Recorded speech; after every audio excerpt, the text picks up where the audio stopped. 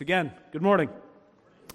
While I'm turning here, I will let you know at the back, our Table Talk subscription for November finally came back in. So if you're looking for one of those for use for family devotions, by all means grab one. And we'd encourage you to pick up your own subscription if and when you're ready. But we are providing a few copies as a church in the meantime. So last week we looked at the 5 solas of the Reformation from Ephesians 2, and that was kind of a one-off Sunday, and we're back in our series now in Matthew chapter 4, so I'll give you an opportunity to turn there. We're back in Matthew chapter 4, and we're going to be picking up in verse 12, going through to the end of the chapter. So if you want to get in your Bibles there, and then once you're ready, then I'll ask you to stand for the reading of God's Word.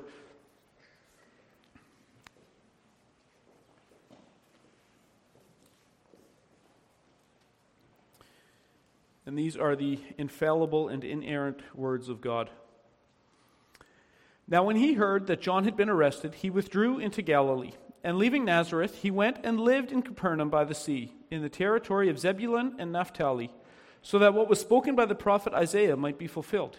The land of Zebulun and the land of Naphtali, the way of the sea, beyond the Jordan, Galilee of the Gentiles, the people dwelling in darkness have seen a great light. And for those dwelling in the region and shadow of death, on them a light has dawned. From that time, Jesus began to preach, saying, "Repent, for the kingdom of heaven is at hand." While walking by the Sea of Galilee, he saw 2 brothers, Simon, who was called Peter, and Andrew his brother, casting a net into the sea, for they were fishermen. And he said to them, "Follow me, and I will make you fishers of men." Immediately they left their nets and followed him. And going on from there, he saw 2 other brothers, James the son of Zebedee, and his brother John, in the boat with Zebedee their father, mending their nets, and he called them. Immediately they left the boat and their father and followed him. And he went throughout all Galilee, teaching in their synagogues and proclaiming the gospel of the kingdom and healing every disease and every affliction among the people.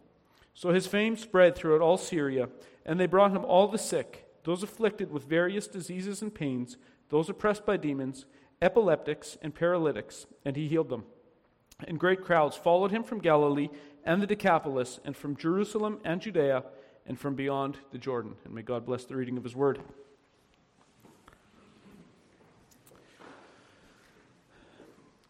So in Matthew chapter 3, we had learned that Jesus left the northern country of Galilee and came down to the south to be baptized by his cousin John in Judea. And from there, he goes into the Judean wilderness for his period of temptation, his period of testing. And now this passage picks up there, and it starts with the arrest of John the Baptist, and then with Jesus withdrawing back to Galilee in the north. In the first 4 verses, it says, "Now when he had heard that John had been arrested, he withdrew into Galilee, and leaving Nazareth, he went and lived in Capernaum by the sea, in the territory of Zebulun and Naphtali, so that what was spoken by the prophet Isaiah might be fulfilled. The land of Zebulun and the land of Naphtali, the way by the sea, beyond the Jordan, Galilee of the Gentiles, the people dwelling in darkness have seen a great light, and for those dwelling in the region and shadow of death, on them a great light has dawned." So Jesus' family had settled in Nazareth when they returned from Egypt, and this was their way of staying safe from Archelaus, who was ruling in the south. And so Jesus had come back south for his baptism, but now he's back up in the north in Galilee again. But now he goes even further north from Nazareth up to Capernaum. And I don't know if you're visual people like me, but here's one way I thought about, often here growing up about Jesus' travels and what's where and does it really matter. I visualized it this way. If this is not helpful, drop it out of your mind. If it's helpful, then maybe it'll help stick. The region maybe would actually work a little bit like Manitoba. All the action is in the south, right? What's in the south? Winnipeg, Steinbach, all the action. The civilized people are in the south. You go up to Gimli, it's gotten pretty sketchy. And you go up to Thompson, and now you've got really rough people. Or you could go to Churchill. Well, that's really rugged. Now you're up by the sea.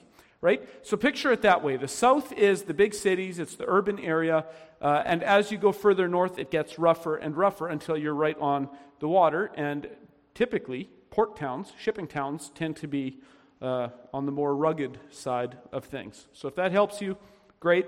That helped me visualize the significance of Jesus' kind of north and south travel. And Capernaum is on the Sea of Galilee, and that's getting to be quite a remote area, quite far from Jerusalem and from the cities of the south.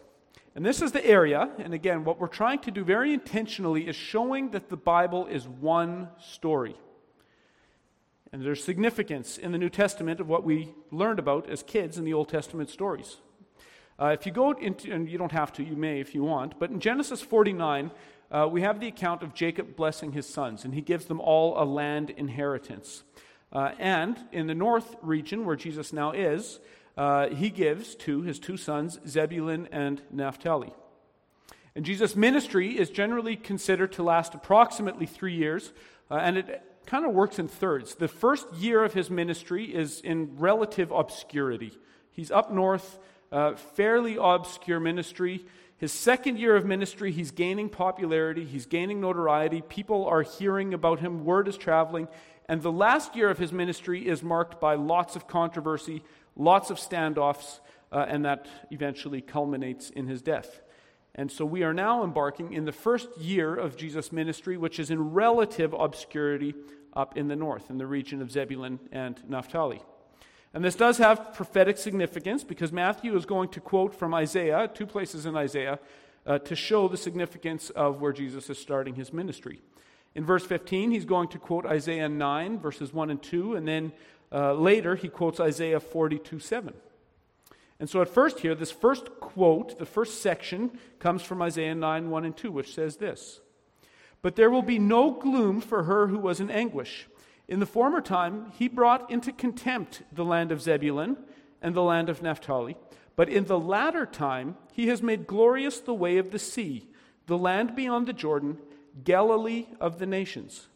The people who walked in darkness have seen a great light, and those who dwelt in a land of deep darkness, on them a light has shone." So Isaiah takes note that while this region was in anguish and was often in contempt, there is no more gloom. Things are going to be made wonderful and glorious. And if you're familiar with your Old Testament, you'll often know that God often, when he's giving a territory or a land to his people, he tells them, stamp out all the idolatry. Don't leave anything left. No compromise, no negotiation. Get rid of the idols, get rid of the idolatry all the way. And God's people always listen to a T, right? Unfortunately not. Very many times there's some kind of a negotiated settlement, or they compromise, or they start letting their children intermarry with the pagan people around them. And Zebulun and Naphtali were two tribes that were notoriously guilty of this crime, of compromise, of intermarriage. And they do pay the price for their cowardice. We've also talked, as we've gone along here, particularly in the book of Daniel, takes note of this period of time between the Testaments when this area of Israel gets battered around by these world empires who kind of come and go. And in the time that the Assyrians have this land, it is an especially difficult time for these two tribes, for this northern region, as they are treated brutally and in slavery. So they pay a heavy price for their compromise. And yet, in the providence of God, even though there's Gentiles in this area, and there shouldn't be, remember there shouldn't be, but in these northern tribes, in the north here by Galilee, it's kind of a borderland, and because of past history, the Jews and the Gentiles are intermingled in this area. Plus it's a passageway into Israel, so Jews and Gentiles frequently crossed paths in this northern region, and this is where Jesus starts his ministry. So in the providence of God, even though these Gentiles shouldn't be there, God is pleased to show his mercy in the situation. And there's one reminder again that we come across frequently, whether it's on the grand scale of redemption or whether it's in our own lives, is that God is merciful. God takes us where we are, not where we should have been. Okay? Zebulun and Naphtali should have been acting differently, but God takes us where we are, not where we should have been. And so God is pleased to work in this region, to start his ministry through Christ here. Matthew always has his Jewish audience in mind, and he's very careful to keep showing the continuity and the connection between New Covenant and Old Covenant, between Christ and the history of Israel. And Matthew's Old Testament, his very careful Old Testament scholarship, reveals that even in the Old Covenant, Gentile inclusion was in view all along into the people of God. Isaiah himself saw it. Galilee was, again, this border area where Jews and Gentiles frequently cross paths. And so from a symbolic standpoint, it actually makes sense that Jesus begins his ministry here as a kind of bridge to including Gentile people into his church, into the people of God. This isn't just a national gospel, this is a gospel for Gentiles as well. And of course, this isn't new. Isaiah saw it, the prophets of old saw it, and it's fitting that Jesus expands his ministry in this area. And of course, talks about the darkness that's in this region. And we know, as Christians, we know that the darkness wasn't just limited to this one region, but darkness has enveloped the entire earth. It's enveloped everything after the fall. So in that sense, we are all in darkness. Darkness had covered the entire world. And here comes the light. And we know that where light and darkness are contrasted, light always wins. Just by the nature of the thing, we've discussed this in Sunday school, darkness isn't a thing. Darkness is a privation. It's a negation of light. So the presence of light means automatically the darkness is defeated. And of course, light can have varying intensity. But if you think about it, the presence of light automatically overcomes darkness in a way that darkness cannot overcome light. Our family went on a holiday in South Dakota a number of years ago. And there's lots of cool caves and places you can go underground in South Dakota, and we went on this one cave tour, and we're deep in the cave. I don't know how many 100 feet below ground we were, and way deep in, and there's stair railings, and there's lights on everywhere. And then at one spot, they stop you and say, "Okay, kids, make sure you're close to your parents. Parents, grab a handrail. We're going to turn off the lights." Now, if you want to see dark, that's dark. 300 feet below the ground, the cave, the opening to the cave is closed. That is dark. That is absolute pitch black. And whether you overcome that with a candle or a floodlight, you can't not see the light once it's there. You can't not see it. Even a candle is visible from a long distance when it's that dark. So light, by its very nature, overcomes darkness. And as darkness has overcome not just this region, but the world, now the light of God is starting to shine in the person of Jesus Christ. Matthew goes on in Isaiah 42. He quotes verses 6 and 7 here. And he says, "I am the Lord, I have called you in righteousness. I will take you by the hand and keep you. I will give you as a covenant for the people, a light for the nations, to open the eyes that are blind, to bring out the prisoners from the dungeon, from the prison, those who sit in darkness." And so again, we see the theme of freeing people from darkness and from captivity, and this theme emerges yet again. And in the time that the Assyrians were in this area, these people in particular in this region faced the heavy burden of what it was like to be in darkness, what it was like to be slaves.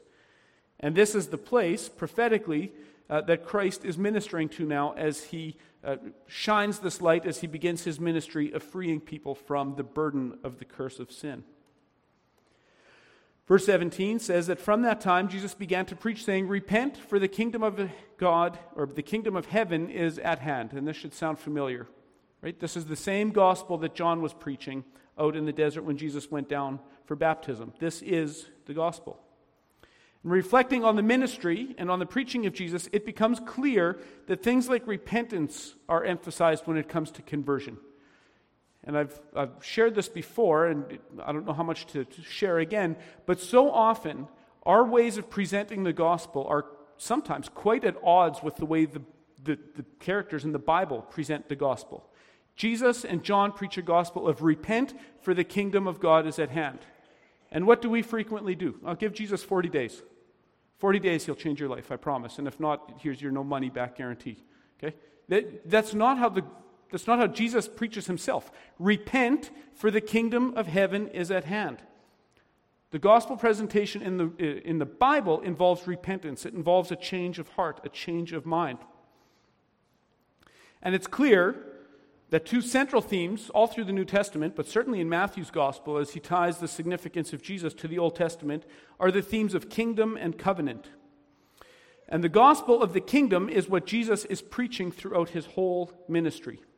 I gave a definition of covenant a few weeks ago. If you want a simple definition of kingdom, this maybe doesn't encapsulate everything, but if you want to write down a simple definition of the kingdom of God, it's this. It is the rule and reign of Christ over his creation. That's the kingdom of God. the rule and reign of Christ over his creation. And so in that most general sense, we could see everything is in the kingdom of God. What's immune? The furthest a satellite can look out into space is part of Christ's kingdom, part of what he has created where he is pleased to glorify himself. And yet, this is tied here with personal conversion. So how does personal conversion serve this kingdom? Well, here's how it serves the kingdom. Because it positions us in this kingdom as subjects of God, as children of God, as brothers and sisters of Jesus Christ. So it gives us the eyes to see the significance of Christ's rule and reign. And so in another sense, as the gospel goes out and frees people from the bondage and the blindness and the darkness and the burden of sin, the kingdom of God becomes more and more visible. It becomes more and more manifest. It comes sharper and sharper into focus. And of course, this isn't a statement on God's character as though somehow his sovereignty and his power are getting stronger through history. That's impossible. No change is possible in God whatsoever. But rather, God's character and his purposes for his creation and for sending his Son to redeem this creation come increasingly into view.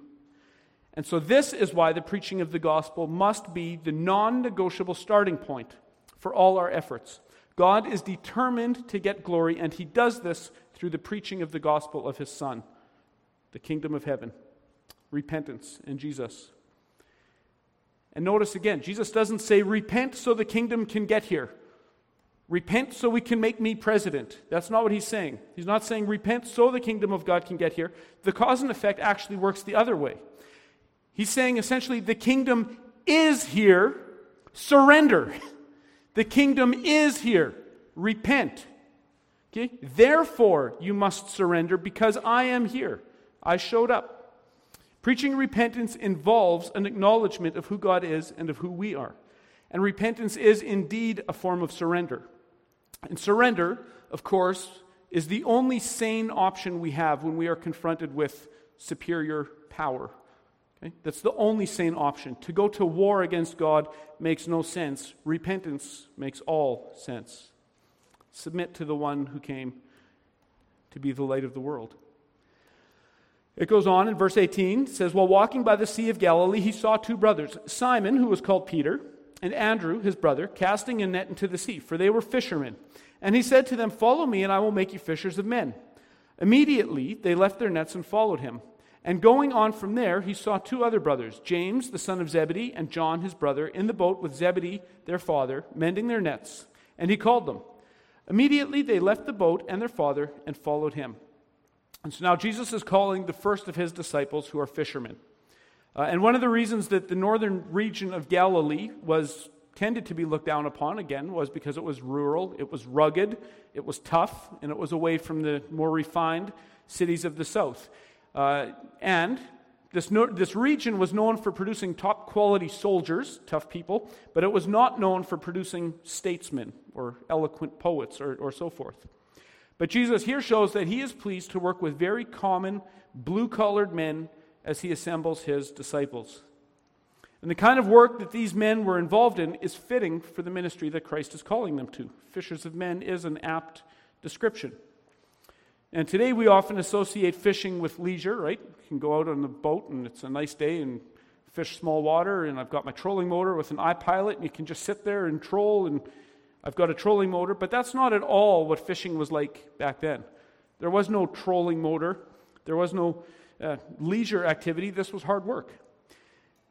Being a fisherman meant you're out in the elements, you're often wet, you're often cold, you're doing physical work, you're manually controlling a boat, you're pulling on nets, you're fixing nets, and then when you're back to shore, it's not like the work is over. The glory of catching the fish is done, but now you've got to clean these fish, you've got to bring them to market. So in one sense, your work has just begun. This isn't a leisure activity. This is involved physical work. It's time-consuming. And being fishers of men is similar. You don't have to spend very much time trying to disciple a friend or a neighbor or maybe even your own children, and you realize this isn't just glory. Okay? This isn't just Billy Graham going up and preaching at Yankee Stadium and a bunch of converts come. There's often work that goes into it. We see those big events and we're awestruck. But think about this. Think of the importance of the guy who led Billy Graham to the Lord. Does anyone know his name? I don't. Okay? It's not all just glory, but that guy had just as big a role to play in God's purposes as anyone else. But it's behind the scenes. And fishing and being a fisher of men works the same way. Just because someone comes to know Christ and repents of their sins and comes into the kingdom of heaven, doesn't mean everything's just a breeze after that, right? It often involves lots of messy situations and working with difficult decisions and being alongside someone, putting your arm around them and helping them through different things. It is involved work. It's not just glory. And so while there's a saying that used to be quite popular back, maybe 100 or 200 years ago, that a hot sun and a slow mule have led to many a call to ministry. Okay? Ministry is what soft men do because the sun is hot. But that's not at all the kind of ministry Jesus is engaged in. This is hard work. Being a fisher of men is going to be hard work, and it's fitting that he gets blue-collar guys involved in this work. In verse 21, Zebedee's sons, James and John, are mending their nets. And this might be a detail that we're quick to look over, but there again, think about the non-glorious behind-the-scenes work that's often important. They're being good stewards. They're doing the work of maintenance in between the glorious work of pulling in lots of fish. And so for us too, often in our various spheres of vocation, our regular callings, or things that are related to ministry, are we mending our own nets? Are we willing to do the non-glorious stuff behind the scenes that's going to yield a harvest down the road? Are we reading the Word on our own time, internalizing the Word of God? Are we willing to be discipled by other people? Are we putting ourselves in a situation where we can? What about leading our own families? Are we taking care of our own families, mending that little or tending to that little church before we go outside to do the big and glorious work? And our work is much more effective if we're willing to do these mundane, behind-the-scene tasks rather than just hunting for glory on day one. Thinking about this, I think it was last summer. Clint and me had a bear hunting spot down in the south, and we were busy, going every week, checking cameras, filling bait, doing all this work. And then one day after chores, my nephew, asked if he could come along to check things out as we went to this bear hunting spot. Yeah, sure.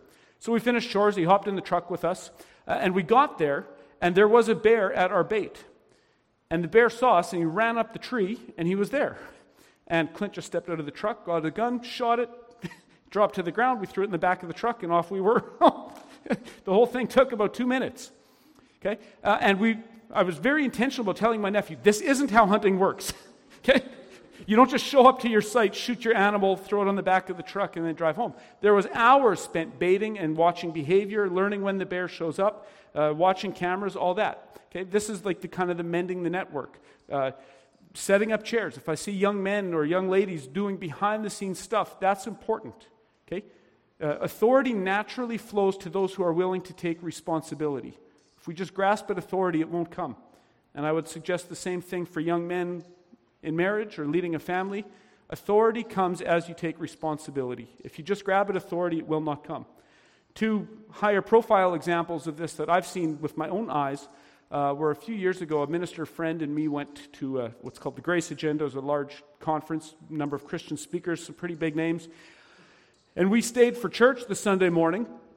And we worshiped at Christ Church, and that's where Douglas Wilson is pastor. He was one of the speakers at the conference, fairly well-known, high-profile guy, and there was lots of visitors. There was probably at least 1,000 people at this conference. And after church, he wasn't there milling around with all the big names. You know where I saw him? At the back of the church with a little steel bucket of Hershey's Kisses talking to the kids. Okay? Because Pastor Doug gives the kids a Hershey's Kiss on the way out of church. Another high-profile example I've seen is John Piper. Well-known pastor. One of his sons very publicly left the faith. And here's a man with international reach in his ministry, and he went to his elders and he said, if I'm disqualified from the ministry, I'm willing to step down. And they determined, because this was an adult son, he was not disqualified from the ministry, but he stepped on. But that's real humility. That's not grasping at glory. Okay, that's the kind of stuff that separates human glory from doing the necessary work to be ready for a higher stage.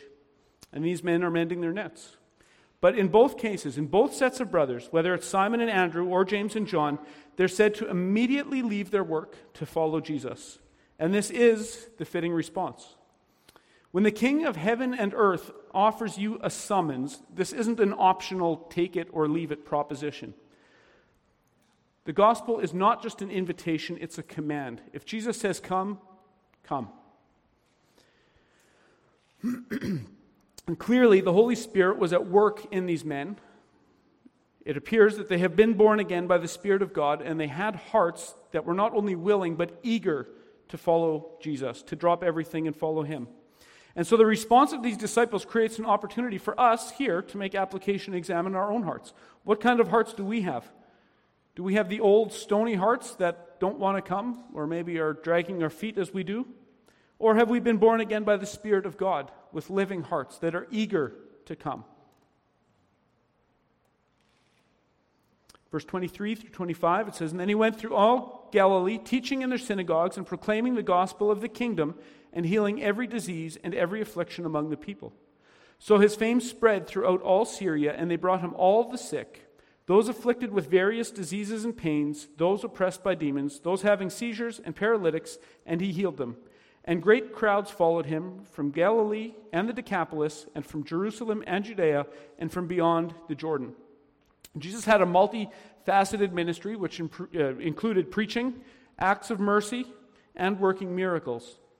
And in the providence of God, there had been a system of synagogues established throughout this region, and this happened again going back to this intertestamental period when Alexander and the Greeks were in control of this area. Alexander had tremendous respect for the Jews, and he set up a system of synagogues in cooperation with them, that any town that had 10 Jewish men that were eligible for corporate worship could establish a synagogue, and they could meet for worship in those regions where they could not get to the temple for worship. So again, God has set the table with a system of synagogues for corporate worship where Jesus can go in and preach. And Jesus walks in, and again, note the nature of his preaching. He's preaching the gospel of the kingdom.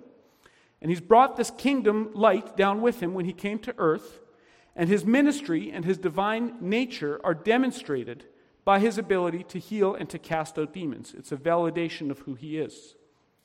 Word gets around to Syria, which is north even of Galilee. It's another country. And to the south, to Jerusalem and Judea. So again, to use the Manitoba analogy, back down to the cities in the south. And the healings and the exorcisms that Jesus performs demonstrate that the kingdom has indeed come down from heaven with him. And it has invaded earth. In one somewhat parallel account in Luke 11:20, when Jesus is put to the test, he says this, "But if it is by the finger of God that I cast out demons, then the kingdom of God has come upon you." Again, he is announcing that he has brought this kingdom down with him, and now is the time to repent. He is validated by his miracles.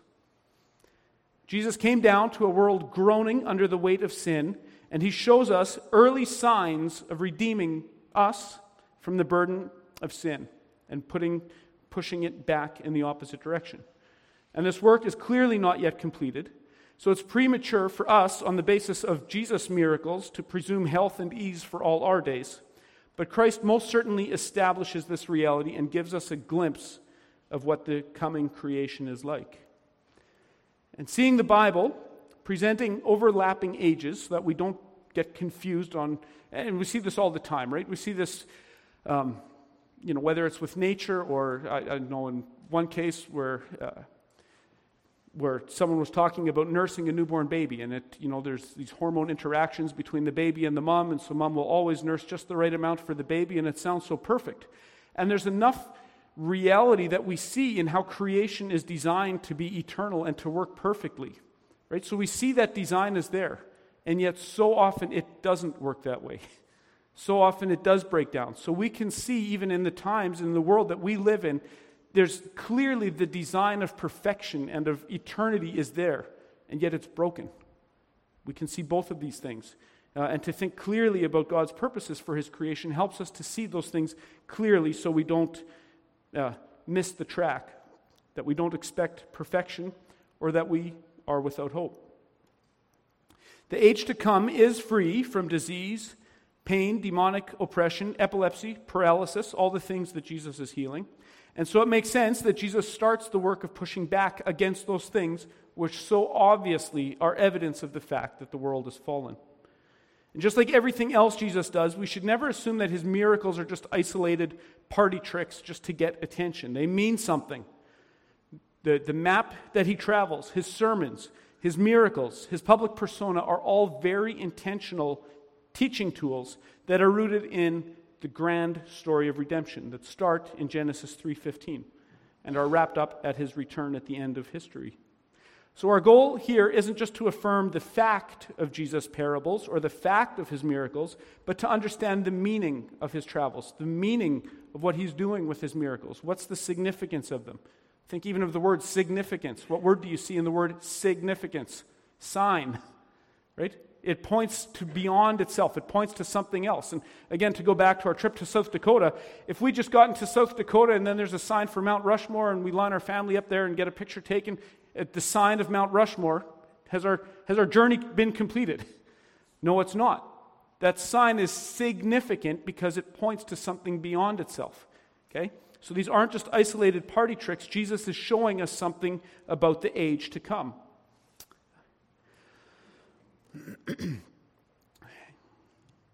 So what have we seen here?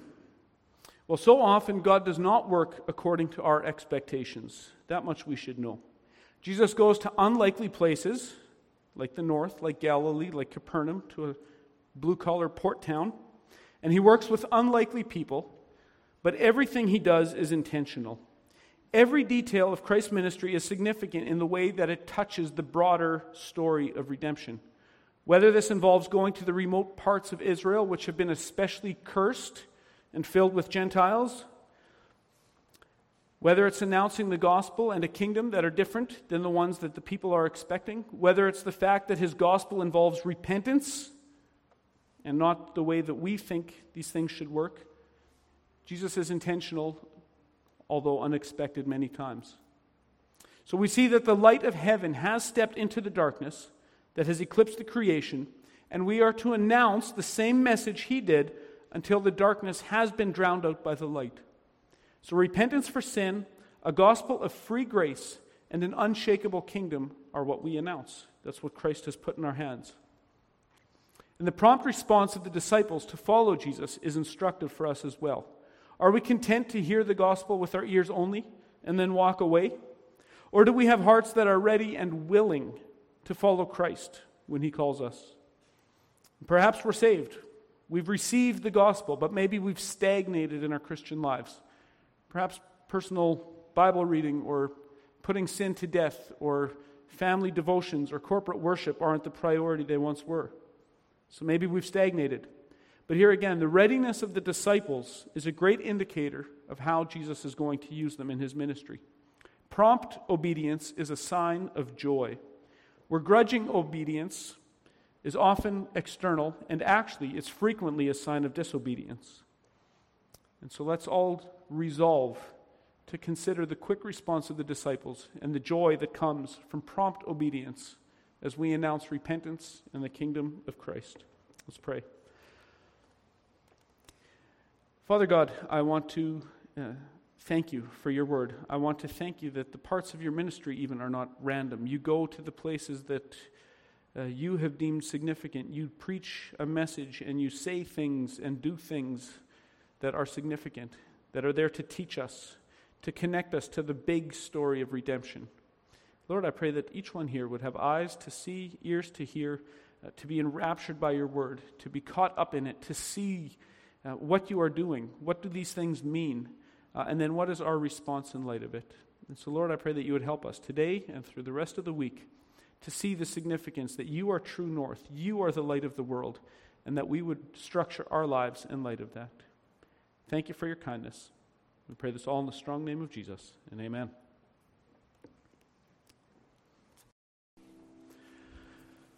So the charge is this. In the providence of God, the scene has been perfectly set for Christ's ministry. The map, the political situation, and the location of people are all perfect for Christ to perform his ministry. Christ is the light that overcomes the darkness which has swallowed Jew and Gentile alike. And he comes preaching repentance and the kingdom of God. In surrender comes our joy with our newfound ability to see the rule and reign of Jesus Christ. The King is polluting the shadows, engaging in the long war of pushing the curse all the way back for the joy of his people, the supremacy of his name, and the glory of his Father. Are we ready to put our own projects aside and join him in his work, like Andrew and Peter? Are we faithful stewards, willing to do ordinary work out of the limelight, like James and John? This week, let's prayerfully consider those tasks we need to put aside and those tasks we need to pick up for the sake of Christ's kingdom. And I'll leave you with the benediction from 2 Thessalonians 2. Now may our Lord Jesus Christ himself and God our Father, who loved us and gave us eternal comfort and good hope through grace, comfort your hearts and establish them in every good work and word. And amen. And go in peace.